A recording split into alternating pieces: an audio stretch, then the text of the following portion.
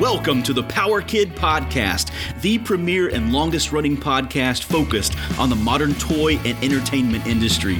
Power Kid is an award-winning design and development firm, and we are a proud member of the Adventure Media and Events Podcast Network family. Adventure Media is the publisher of your favorite industry publications, including The Toy Book, The Toy Insider, and The Pop Insider. I am your host, Phil Albritton, and I bring you great conversations with talented people making amazing products for kids. Toys, books, games, TV, movies. I bring them to you here every episode. Welcome aboard. Hello, Power Kids, and welcome to another Power Kid podcast. Guys, every week it is my pleasure and honor to come here and share these conversations with great people making great things for kids. My guest today has tremendous experience. His name is Jeff Pinsker. Let me introduce you to him. Throughout his career, Jeff has founded, managed, and sold several businesses, ranging from children's television to educational products to toys. He was president of University Games, CEO of a children's media producer, JP Kids, the CEO of Infinitoy, president at Klutz, president at Pressman, general manager at Cardinal Games, and today is the CEO of Amigo Games in North America. As if that wasn't enough, along the way, he has built one of the most extensive distribution networks in the toy industry, with sales in 104 countries on 6 continents. He's authored 13 children's books, invented over 100 games, which have had sales of 40 million units at retail. Jeff, welcome to the show. Thanks, Phil. It's a privilege. You know, as you were doing that, you talked about those 6 continents. I'm thinking, wow, that's really impressive. But if anybody knows of an account in Antarctica, please let us know. We'd love to make it 7. I was going to say, you couldn't. Antarctica's a tough sale, as I understand it. It is. But it's got a low population, too. So we can get 100% market penetration really fast. The penguins are the penguins in the market for games. Don't break the ice. I mean, this just makes sense to me. Why can't we get product into Antarctica? Yeah, well, you know what? We should go to the majors and see if they can get those products down there then. I love it. Jeff, welcome to the show. Such a pleasure to be able to talk to you. Just absolutely tremendous experience. And we want to unpack everything that you've been involved in as much as we can in 30 minutes. But I always go back in time and ask the question, how did you come to be involved in the toy and game industry? That's such a fun question to start with, Phil, and thanks for having me on. It's a real privilege to be here.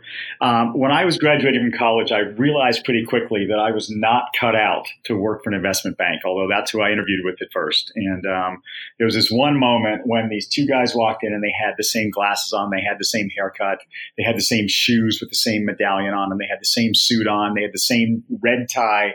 One guy's diamonds were vertical and one guy's diamonds were horizontal on tie. And I looked at them and I said, gosh, guys, I'm never going to look or dress like that.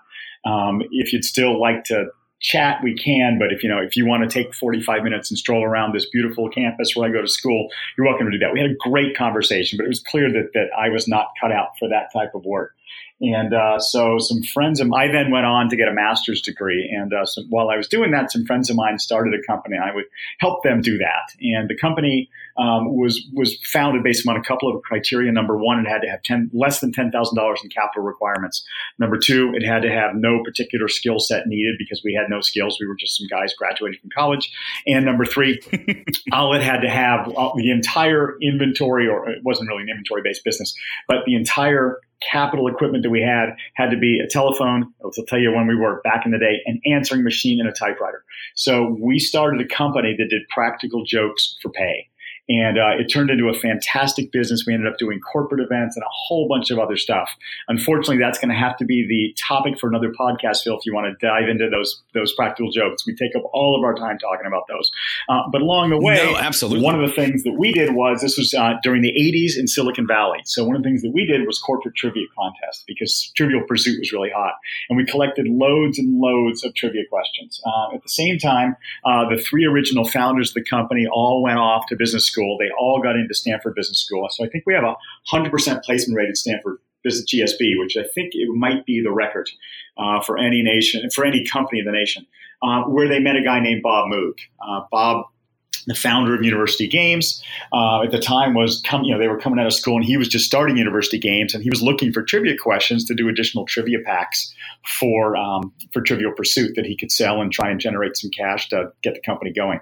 And we had all these trivia questions that were on index cards in boxes. I mean, some of them were proprietary stuff because we would go in and research a company and come up with, hey, we've got this new product launch, you need to know the product specs. So some of it was very, very specific to a company.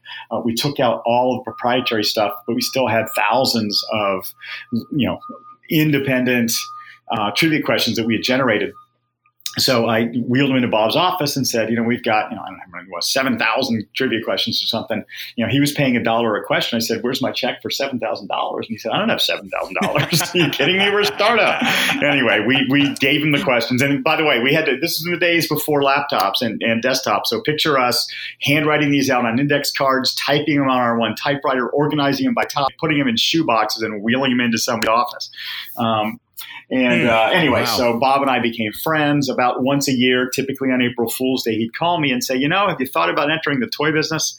And I thought, gosh, if I've got practical jokes and toys on my resume, nobody's ever going to take me seriously. And so and by the way, my father was agreeing with me at that point, because he kept saying, wait a second, I sent you to college to get 2 undergraduate degrees and a master's degree, and you're doing practical jokes for a living? Come on, go out and get a real job. That changed, by the way, on January 3rd, I believe it was 1987, when there was a front page article on our company in the Wall Street Journal. I didn't tell my father it was coming. So he had a surprise waiting on his doorstep that morning. And at that point, all of the talk about this not being a real business stopped. But nonetheless, sold that company. Bob suggested that maybe I should join University Games. He would call me on April Fool's Day, which is the anniversary of University Games, but also, of course, an important day for Practical Jokers. And I would say something along the lines of, gosh, I'm just not ready yet. And then in 1991, I had a kid, and my son Joe was born. And 6 weeks in February, he's a Toy Fair baby, unfortunately.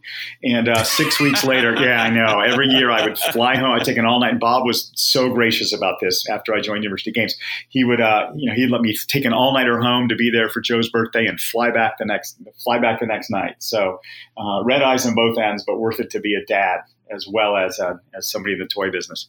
Anyway, so in 1991, 6 weeks after Joe was born, I talked to Bob and said, okay, I'm ready. Here we go. It was kind of on a whim. And at the time, University Games had 5 employees and 8 products.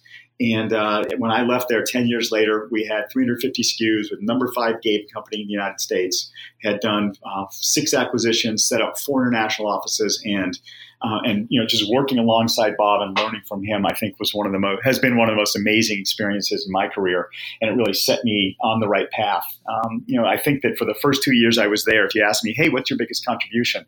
It would have been freeing Bob up to do other stuff that really helped to grow the business. So that was how I got into the toy business. And I'm guessing, and I've heard this on a couple of your other podcasts, it's easy to get in and hard to get out. Once you get here, the people are incredible. Doing great things for kids is so much fun. Coming up with new products, working in the toy business is, I'm not saying it's easy, but it kind of gets in your blood and stays there. So that was my launch into the toy industry.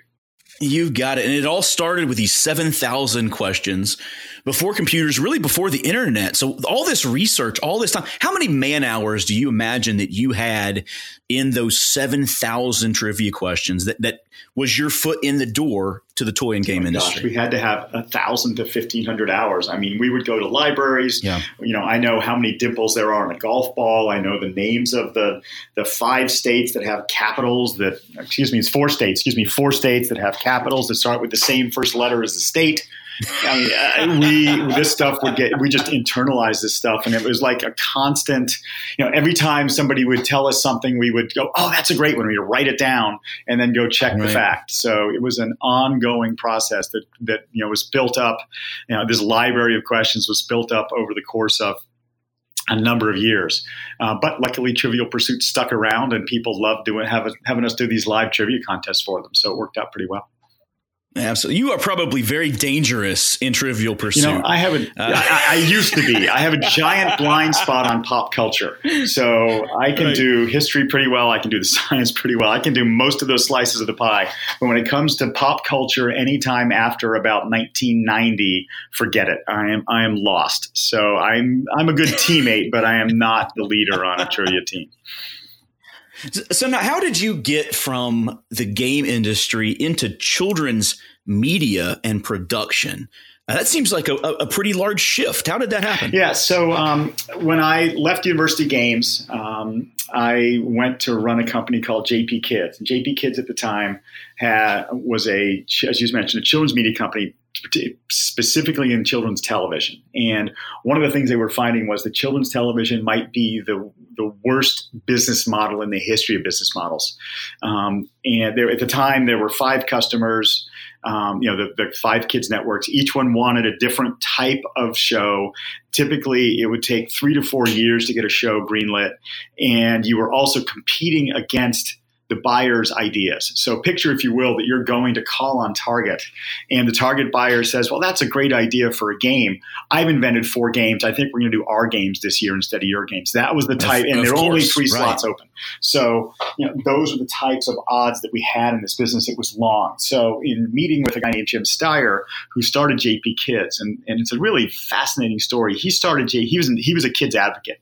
And the reason he started JP Kids was that he was disappointed in the quality of children's television. He felt like that the networks were not doing a good job of coming up with shows that were good for kids. And I don't know if you remember this or not, but Congress enacted guidelines that children's broadcasters, and that included the cable networks, had to have 4 hours of educational programming a week, not a day, but 4 hours a week. This was back in right around the turn of the 21st century. And Power Rangers Fox hired educational consultants to show why Power Rangers was educational programming for kids. And I think that might have been the thing that sort of triggered this. And Jim said, hey, you know what? We can do better than this. We've got 5 people that decide, the 5 green lighters at these networks that decide what an entire generation of American kids are going to grow up watching. And they are not really all that interested in what's good for kids. So he started a company that would be good for kids. And that was sort of what drew me to them. That was the mission.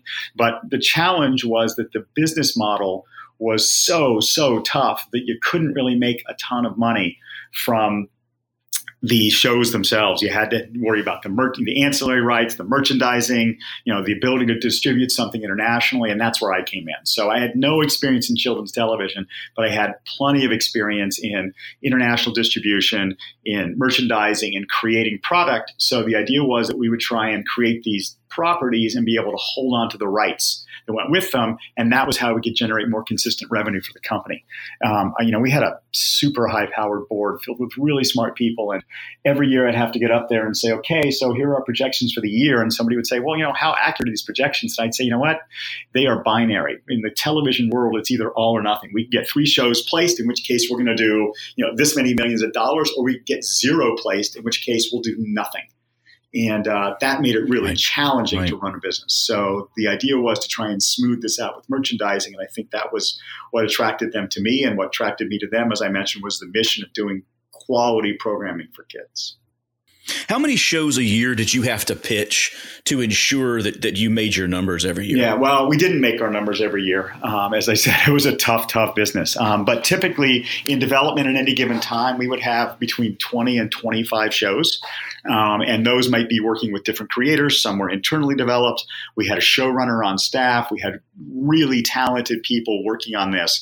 But the challenge, as I mentioned a moment ago, was that if a show was right for Nickelodeon, it probably wasn't right for PBS, and it probably wasn't right for any of the other networks as well. So each show was kind of designed specifically for one customer. And if they didn't take it, we could try and go back and retrofit it. But typically that didn't work, right? Think about the difference.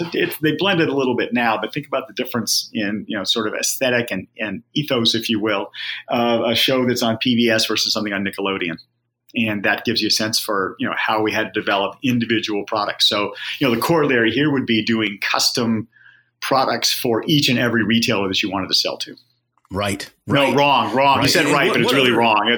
As I said, Phil, it is a horrible model. It was tough. It was a tough business. That's tough. What did you learn there in children's media that you translate into the toy industry now? Because you make the switch back into the industry.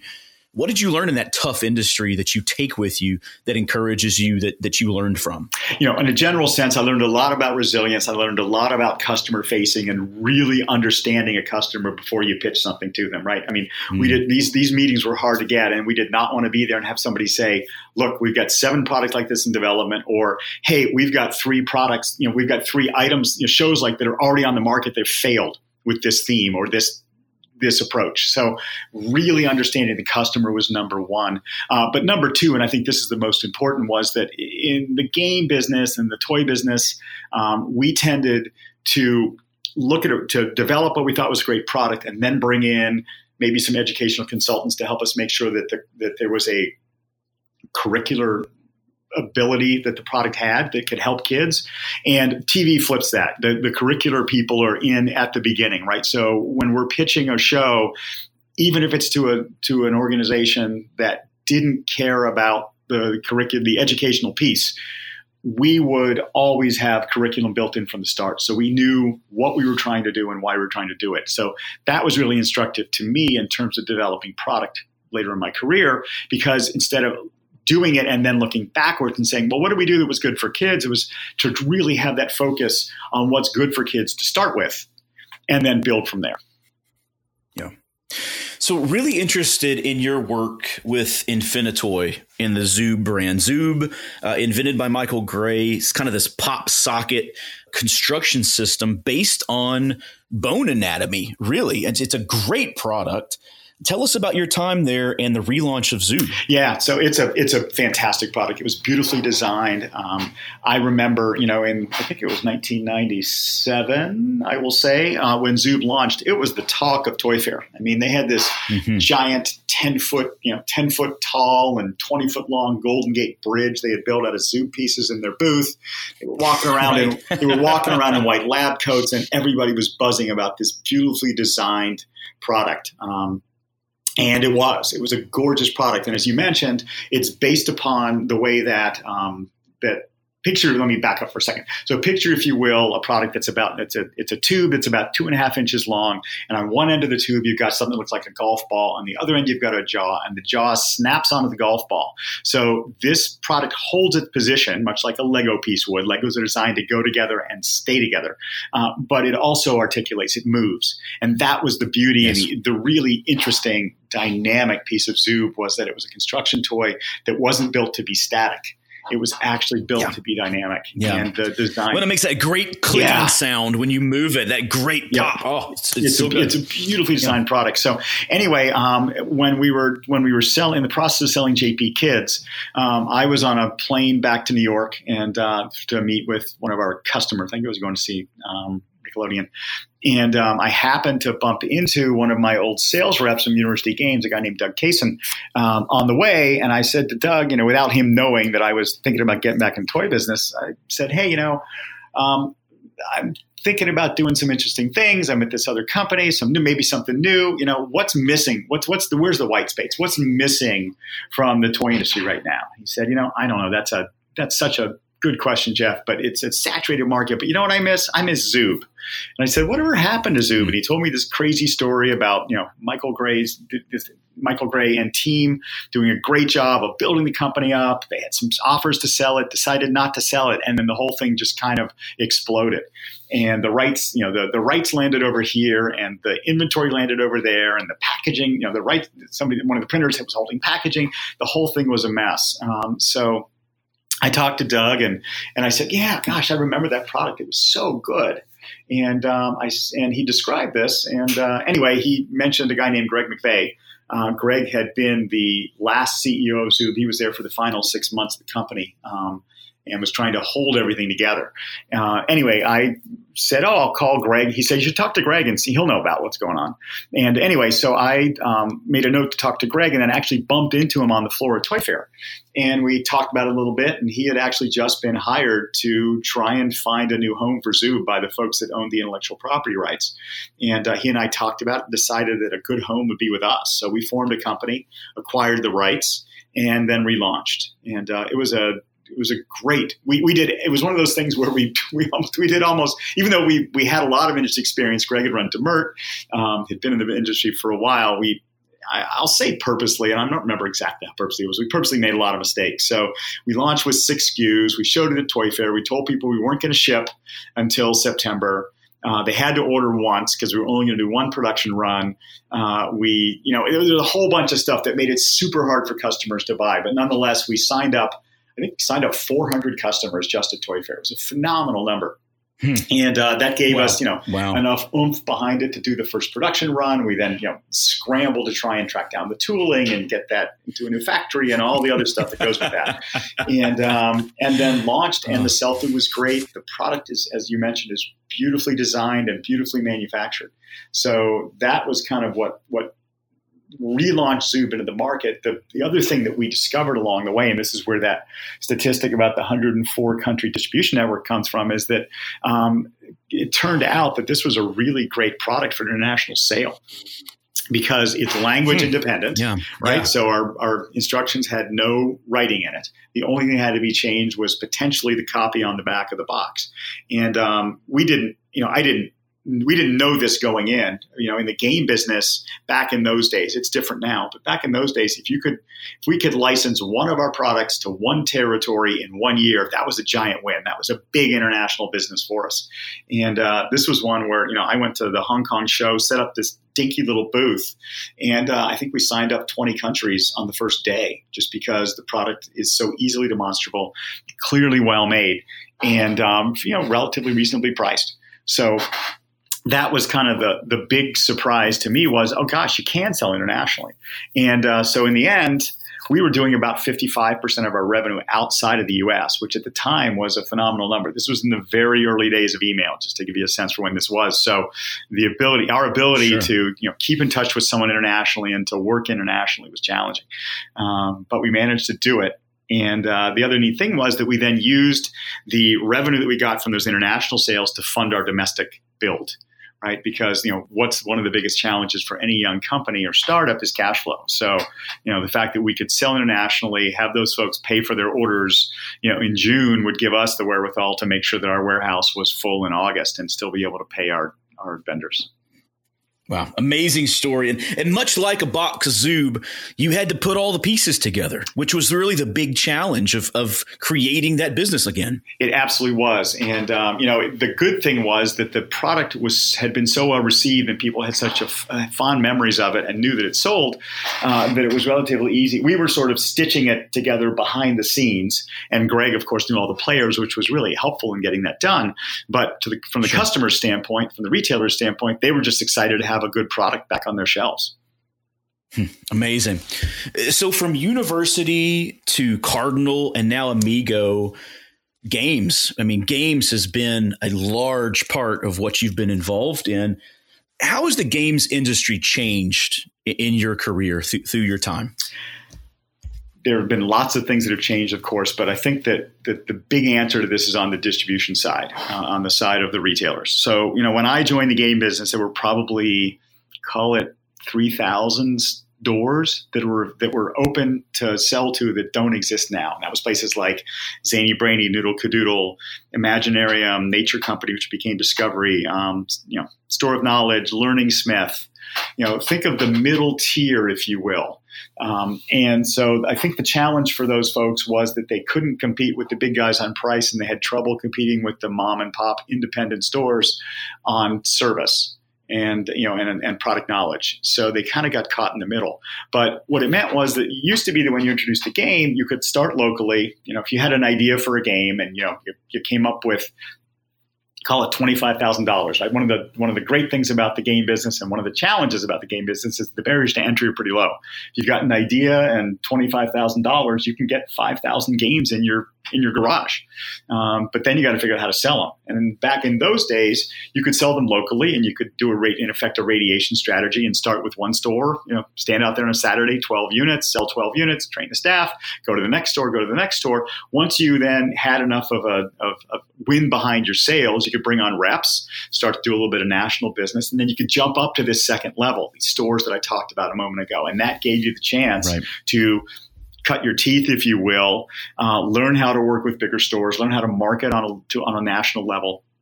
and, learn all of the logistics and operational piece that goes with shipping to chains.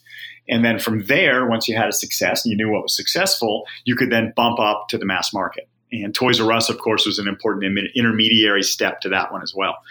Those stores, right, including Toys R Us, don't exist anymore. So it's really, really challenging to jump from independent specialty distribution up to mass market distribution.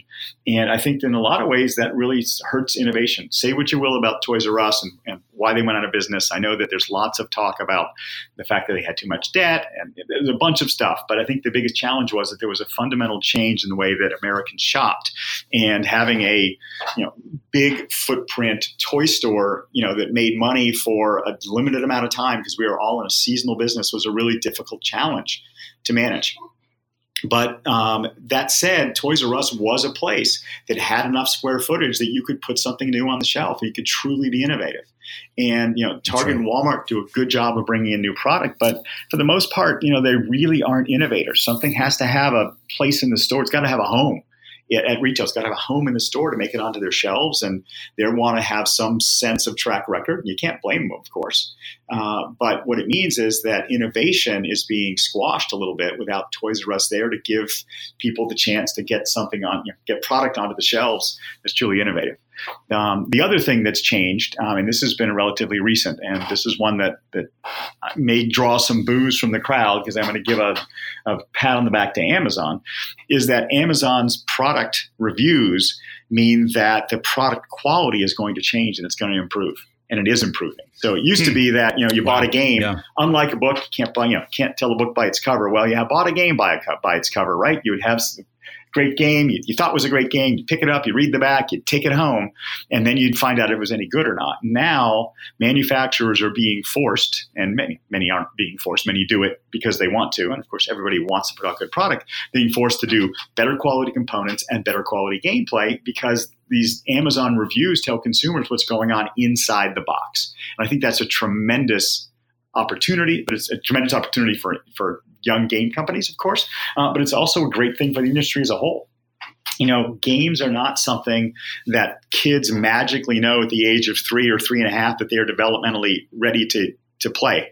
It comes to a parent or caregiver, whether it's at school or guardian or any place else, to introduce them to games. And if parents have bad experiences playing games because the games that they bought aren't fun, don't last for a long time, then they aren't going to be as excited about teaching kids games. So this all feeds into a trend that we're seeing where games are really strong right now. And yes, part of that is a reaction to people, having screens and wanting to try and bring their families closer together.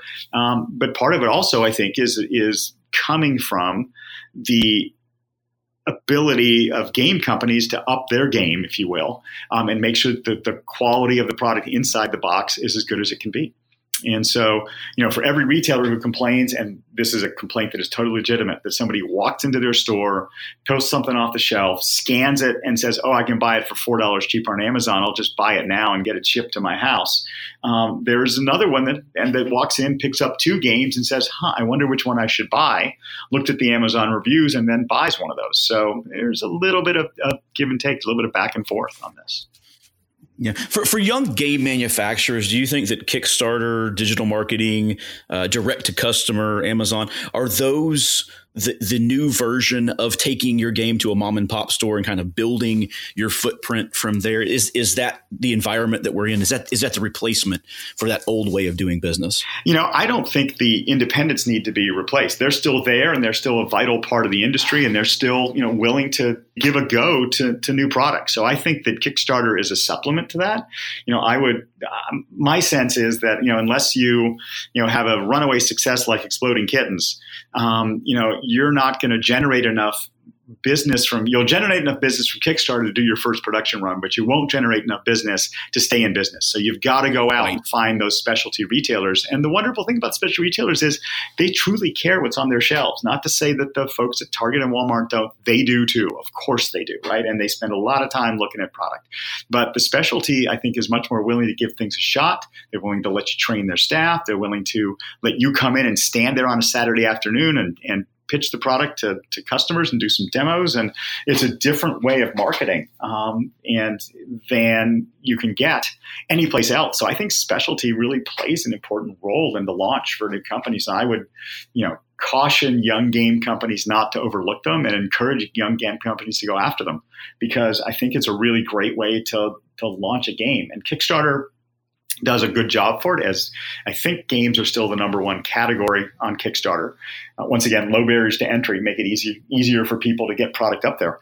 But at the same time, Kickstarter, I just don't think Kickstarter alone is enough. Unless, and this is another thing that a lot of young game companies have, I don't know if they've done it by plan or not, but all the big guys, everybody looks at Kickstarter to see what's going on. So sometimes it's a good way to pitch a game to a large company that you might not be able to get in to see otherwise. So if you can't get an appointment with Hasbro and you put it up on Kickstarter and do a good job in launching the product there, maybe Hasbro sees it, or Spin Master or Cardinal or somebody else, and then they can pull it together and bring that game into their line. Yep, proof of concept. Yeah, exactly. So you recently set up the U.S. office for Amigo. What are the challenges of branching outside of Germany? What are some of the obstacles that you're overcoming as you do that and extend your footprint? The interesting piece of this is that, I don't just quick background on Amigo. So Germany, in Germany, Amigo is the number 4 or 5 game company, been around for 40 years. They have a reputation for doing beautiful, but relatively simple products. We'll talk about that. I bet we'll talk about that a little bit later in the podcast. But yes, they are established and they've got a brand that's meaningful. The number one game that they've got is a game called Holly We do it here in the U.S. under the name Fruit Punch. They've sold over 11, I think up to 12 million units of it now. It's like a staple, much like Monopoly would be here in the U.S. It's a staple of German households. Kids growing up play Holly. And so to start with a brand that's meaningful someplace else, but not meaningful in another country as big as the U.S., creates challenge number one. And my approach to this is that the game business is really a title-driven business, not a brand-driven business. The title is the brand. So in much the way that you would, if you're going to the movies, you wouldn't say, "Oh, I want to go see the latest Sony Pictures release," right? Maybe that's an exception for Disney or Pixar. But other than that, typically you're thinking about what movie you want to see based upon who's in it or what the theme is or some advertising that you're seeing. And it's the same with games, right? I mean, the fact that we've got a game that sold 12 million units that's doing quite well here in the U.S. under the name Fruit Punch doesn't mean that somebody's going to go out and buy another one of our games. The brand doesn't mean as much here. So doing title marketing, I think, is a particular challenge. For us, because we start with a product line. If you're talking about an independent, small, up and coming game company and they have 1 or 2 products to focus on, that's pretty. I won't say nothing's easy, right? But at least they can focus all their efforts in one arena. For us, we've got a line that now has 30 products in it. So we've got to do something that does build our brand at the same time that we're promoting individual titles. So that's challenge number one. Challenge number 2 is one that we get a lot of support from on Germany, but I've talked to other companies that have tried to do what we've done in the US, and many have succeeded. And that is the packaging and the aesthetic. The European sensibilities are different than the US American sensibilities. So we spend a lot of time, not only looking at the gameplay, but thinking about what thematic content is right for the US, and then also repackaging everything. We're typically not trying to change the gameplay at all, but we are trying to change the appearance of the product so that it fits and feels right on a US shelf. And that's when you get into things that are subjective, not objective, and it's very difficult to quantify, the success or failure of that. The good news for us, as I said, is we have a very open and supportive team in Germany who's happy to have us do this. I've talked to some other international companies that say, no, they made us keep the European packaging, which has been sort of hamstrung us. It's been a limiter to our success here in the U.S. Throw in all the other things that, we run like a startup here, even though we're backed by a larger company. We have a relatively lean staff. We use a third-party logistics warehouse. We keep our costs low and our overhead low, and we're very focused on growth. But that's got to come from a small, talented, overworked staff. Well said. When you sit down with a new game concept, how do you know that, yes, this is an Amigo game? What makes Amigo games special? I know you have the Amigo Credo, and I love that. And so tell us about it. Yeah, let's sort of start with the credo, because I think that informs the answer. And then I also will cover what I think makes a good game, and then sort of meld those two things together. And that tells you a little bit more about how Amigo approaches it. So our credo is that, I had the delightful task of going through Amigo's archive of the 1,000+ games they put out in 40 years. And I sifted through them and picked out games I thought were right for the North American market based upon 3 primary criteria. The first one is that they have to have 5 rules or less. The second one is that they have European quality, both in terms of the components, thicker chipboard, linen finish, rounded corners on the cards, but also the gameplay. So even though they only have 5 rules, they're robust. There's chances for interaction. There's typically a lot going on, even though they're very simple to learn. And number 3, I wanted them to all retail for what I would call a reasonable price. Right now, everything in our line, with the exception of 2 items, so 28 out of 30 products, retail for $20 and under. So I felt like that was sort of the sweet spot of opportunity to have a success here in the U.S. And I want to circle back to the 5 minutes for a moment, the 5 rules, for a moment, because that's really important. As I think about games, more and more we're seeing that people are interested in experiences more than they're interested in stuff. And I think that's a big challenge for a lot of consumer packaged goods categories. For games, however, games are the intersection of experiences and stuff. You buy a game not because, there's some collectors out there, of course, but you buy a game not because it looks good on your shelf, but rather because it's something that's going to bring your family together, your friends together, the experience that you get while playing it. So I think of it this way. You've got a mom and a dad who are dual income earners. They're both running around all day. Somebody's going to leave work early to pick up the kids. They get dinner. They rush to get dinner on the table. The homework is done. The dishes are done. Everybody's exhausted. There's 30 minutes left before bedtime. And you want to do something that brings your family together, but what are you going to do? So if that's the time frame that we've got to work with, we have to have a game that's very easy to learn and relatively fast to play. And that's where this 5 rule thing comes in. Luckily, the 5 rule thing has helped us also at retail, because a large part of our marketing is based upon demonstrations in stores. And if we can teach you to play in 5 minutes, 5 rules or less, we can teach a customer how to do that. We can also train a staff member how to do that. So people can pick up these games and start playing right away. We've built in the quality. These are games that have been proven out. So for the most part, we're still pulling from Amigo's archive, which gives us the opportunity to know what's sold, what hasn't sold, what's had international success. And I think that's one of the reasons that it's worked out so well. In terms of what makes a good game, I think that you have to approach it from what people don't like about games. And there are 3 things. People hate to read rules, they hate to wait for their turn, and they hate to lose. So we try and build into our games things that will overcome each of those objections. So the 5 rules or less makes it easy to learn the rules so that people can get started playing really quickly. Hate to wait for your turn. We typically do a lot of all play games where everybody's participating at once, or where you have a vested interest in paying attention to another player's turn. And then the third, on the hate to lose, we handle in a couple of different ways. The first one is that we try and make sure that our games are a combination of luck and skill. So it's not always the luckiest person that wins. It's not always the most skillful person that wins. There's a little bit of both. And that's number 1. Number 2, we try and make sure that the games have a relatively short play time. So for a younger kid, it's going to be a 10-minute game. If the kids get older, it's going to be 15 minutes. Families, maybe 20. But the idea is that you've got 30 minutes or you've got an hour to play games. You can have multiple players, and that combination of luck and skill means that you can have multiple game plays. And that combination of luck and skill means you can have multiple winners. So at the end of the hour, you might have played 3 times and you've had 2 or 3 different winners, which overcomes that last objection of people hating to lose games. So those are the things that we're thinking about as we review products. Amigo has a sort of a specific footprint of product. They tend to be a smaller footprint to go with those lower price points. That means that we're hopefully being a little more respectful of retailers' shelf space. The shelves are tight these days, and it's tough to squeeze stuff on there. We in Germany, I'd say we do a ton of card games. We also do board games, as well as I said, these sort of all play family games and kids. We have another line that's predominantly sold through the Hobby channel. And those don't quite follow all those rules, but that's such a different market. So we try and have a different sensibility there. Amazing. Listeners, I'm going to give you a second to just go back and rewind because you're going to want to listen to that again. Jeff, you crammed so much good information into that answer. Thank you for that. Thorough and thoughtful about the current game industry. Thank you for that. What do you see for the future of Amigo Games? What's coming down the pipe? What are you excited about?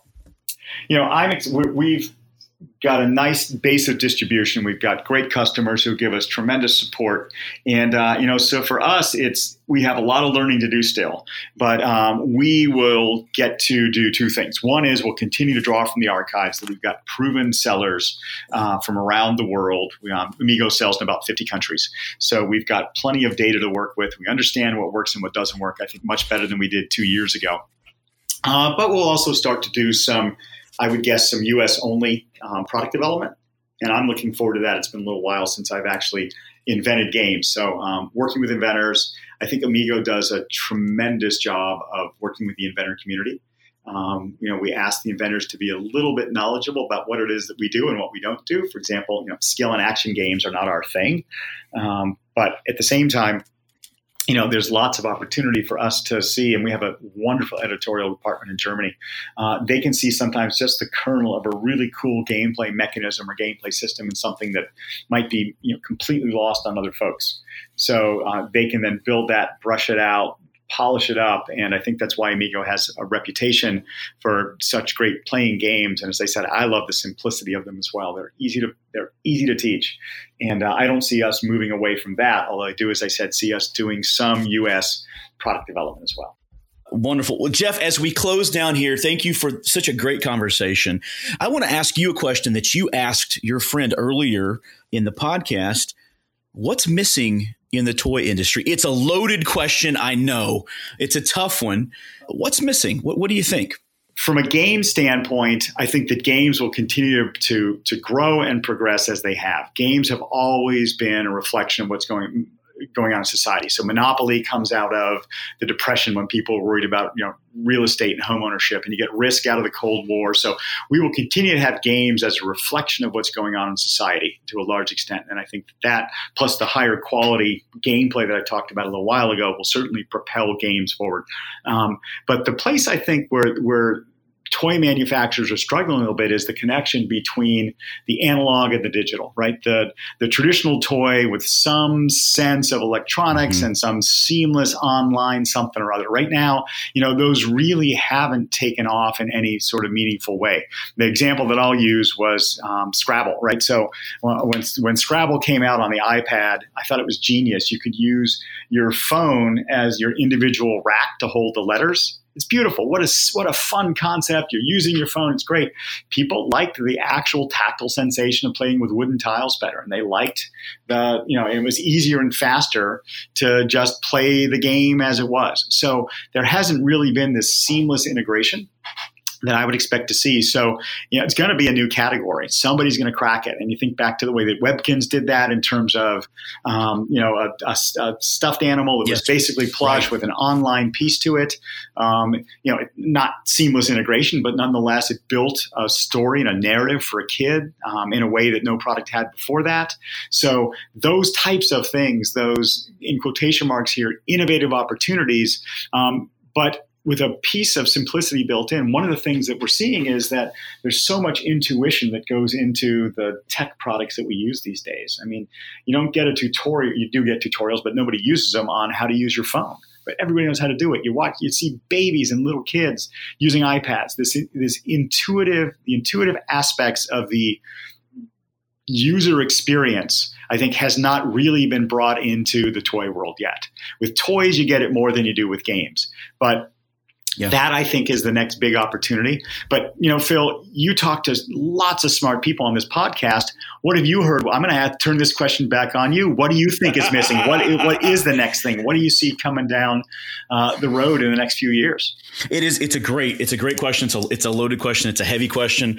And we all come from different aspects of that question. But Jeff, I would say definitely you're onto something with the some digital solution that matches the way that kids play on social media with the physical world, with some sort of a collectible, and builds on itself. Right now, it still feels like two different things. The physical and the digital play. It feels like two different things. And the company that comes along and merges those in a creative and unique way, I think will beat a path to their door. I think AR and VR, the technology is not there. I mentioned this some on the podcast and on other places that I talk. I think AR and VR is a tremendous opportunity to do some amazing, amazing things. Our imaginations just go wild thinking about what the possibilities are of walking into a toyetic world, a branded universe, interacting there. That is, I don't know that we're on the cusp of it, but it's coming and we need to be looking at it closely. Second, I'd say robotics. We're going to talk about technology. I think robotics at the right price, doing the right things, interacting in the right way, interacting in a natural way, a robot friend, a robot buddy, right? Taking that emotional connection that you can have towards a plush and really integrating the right robotics, the responsive robotics to make that a great property. And then I'll take it from a different perspective. What's missing? I think what's missing is we have to do a better job of communicating to parents the importance of play. And I think that will help us to adjust our pricing scale up and adjust to inflation. I mean, $20 to $30, that's kind of the top end of what we can ask for a toy. And I think we need to do a better job of communicating to the public at large how important play is. And it's a huge challenge.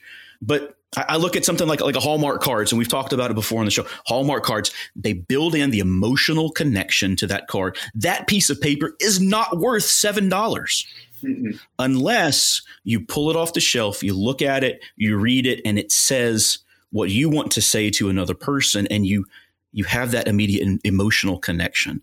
And we have to key in on that with the toy products that we create. So I think those are the challenges. I think in a nutshell, I think that's what's missing.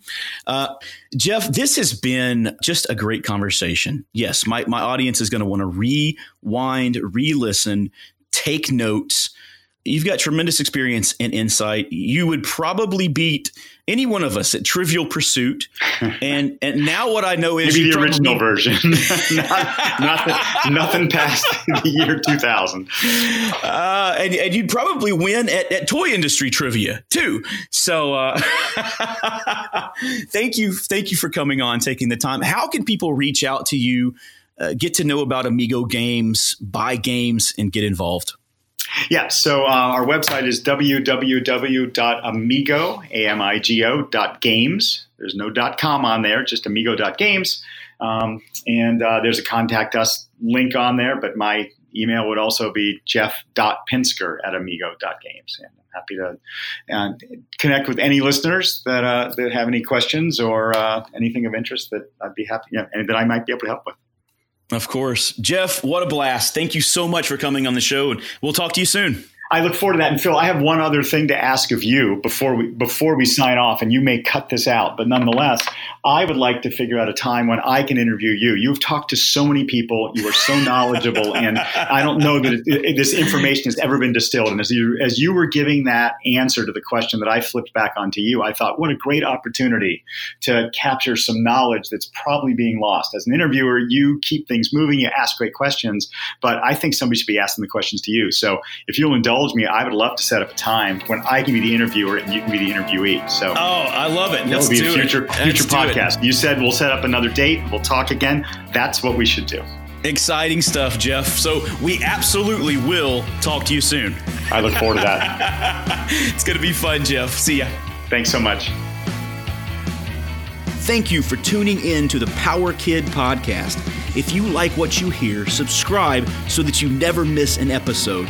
And leave a good review on iTunes. This helps us find more great listeners just like you. Remember also to check out the other shows that are a part of the Adventure Media and Events podcast network family. This show is brought to you by the Power Kid Design and Development Team. We are a full-service design and development studio serving the toy and game industry for over 20 years.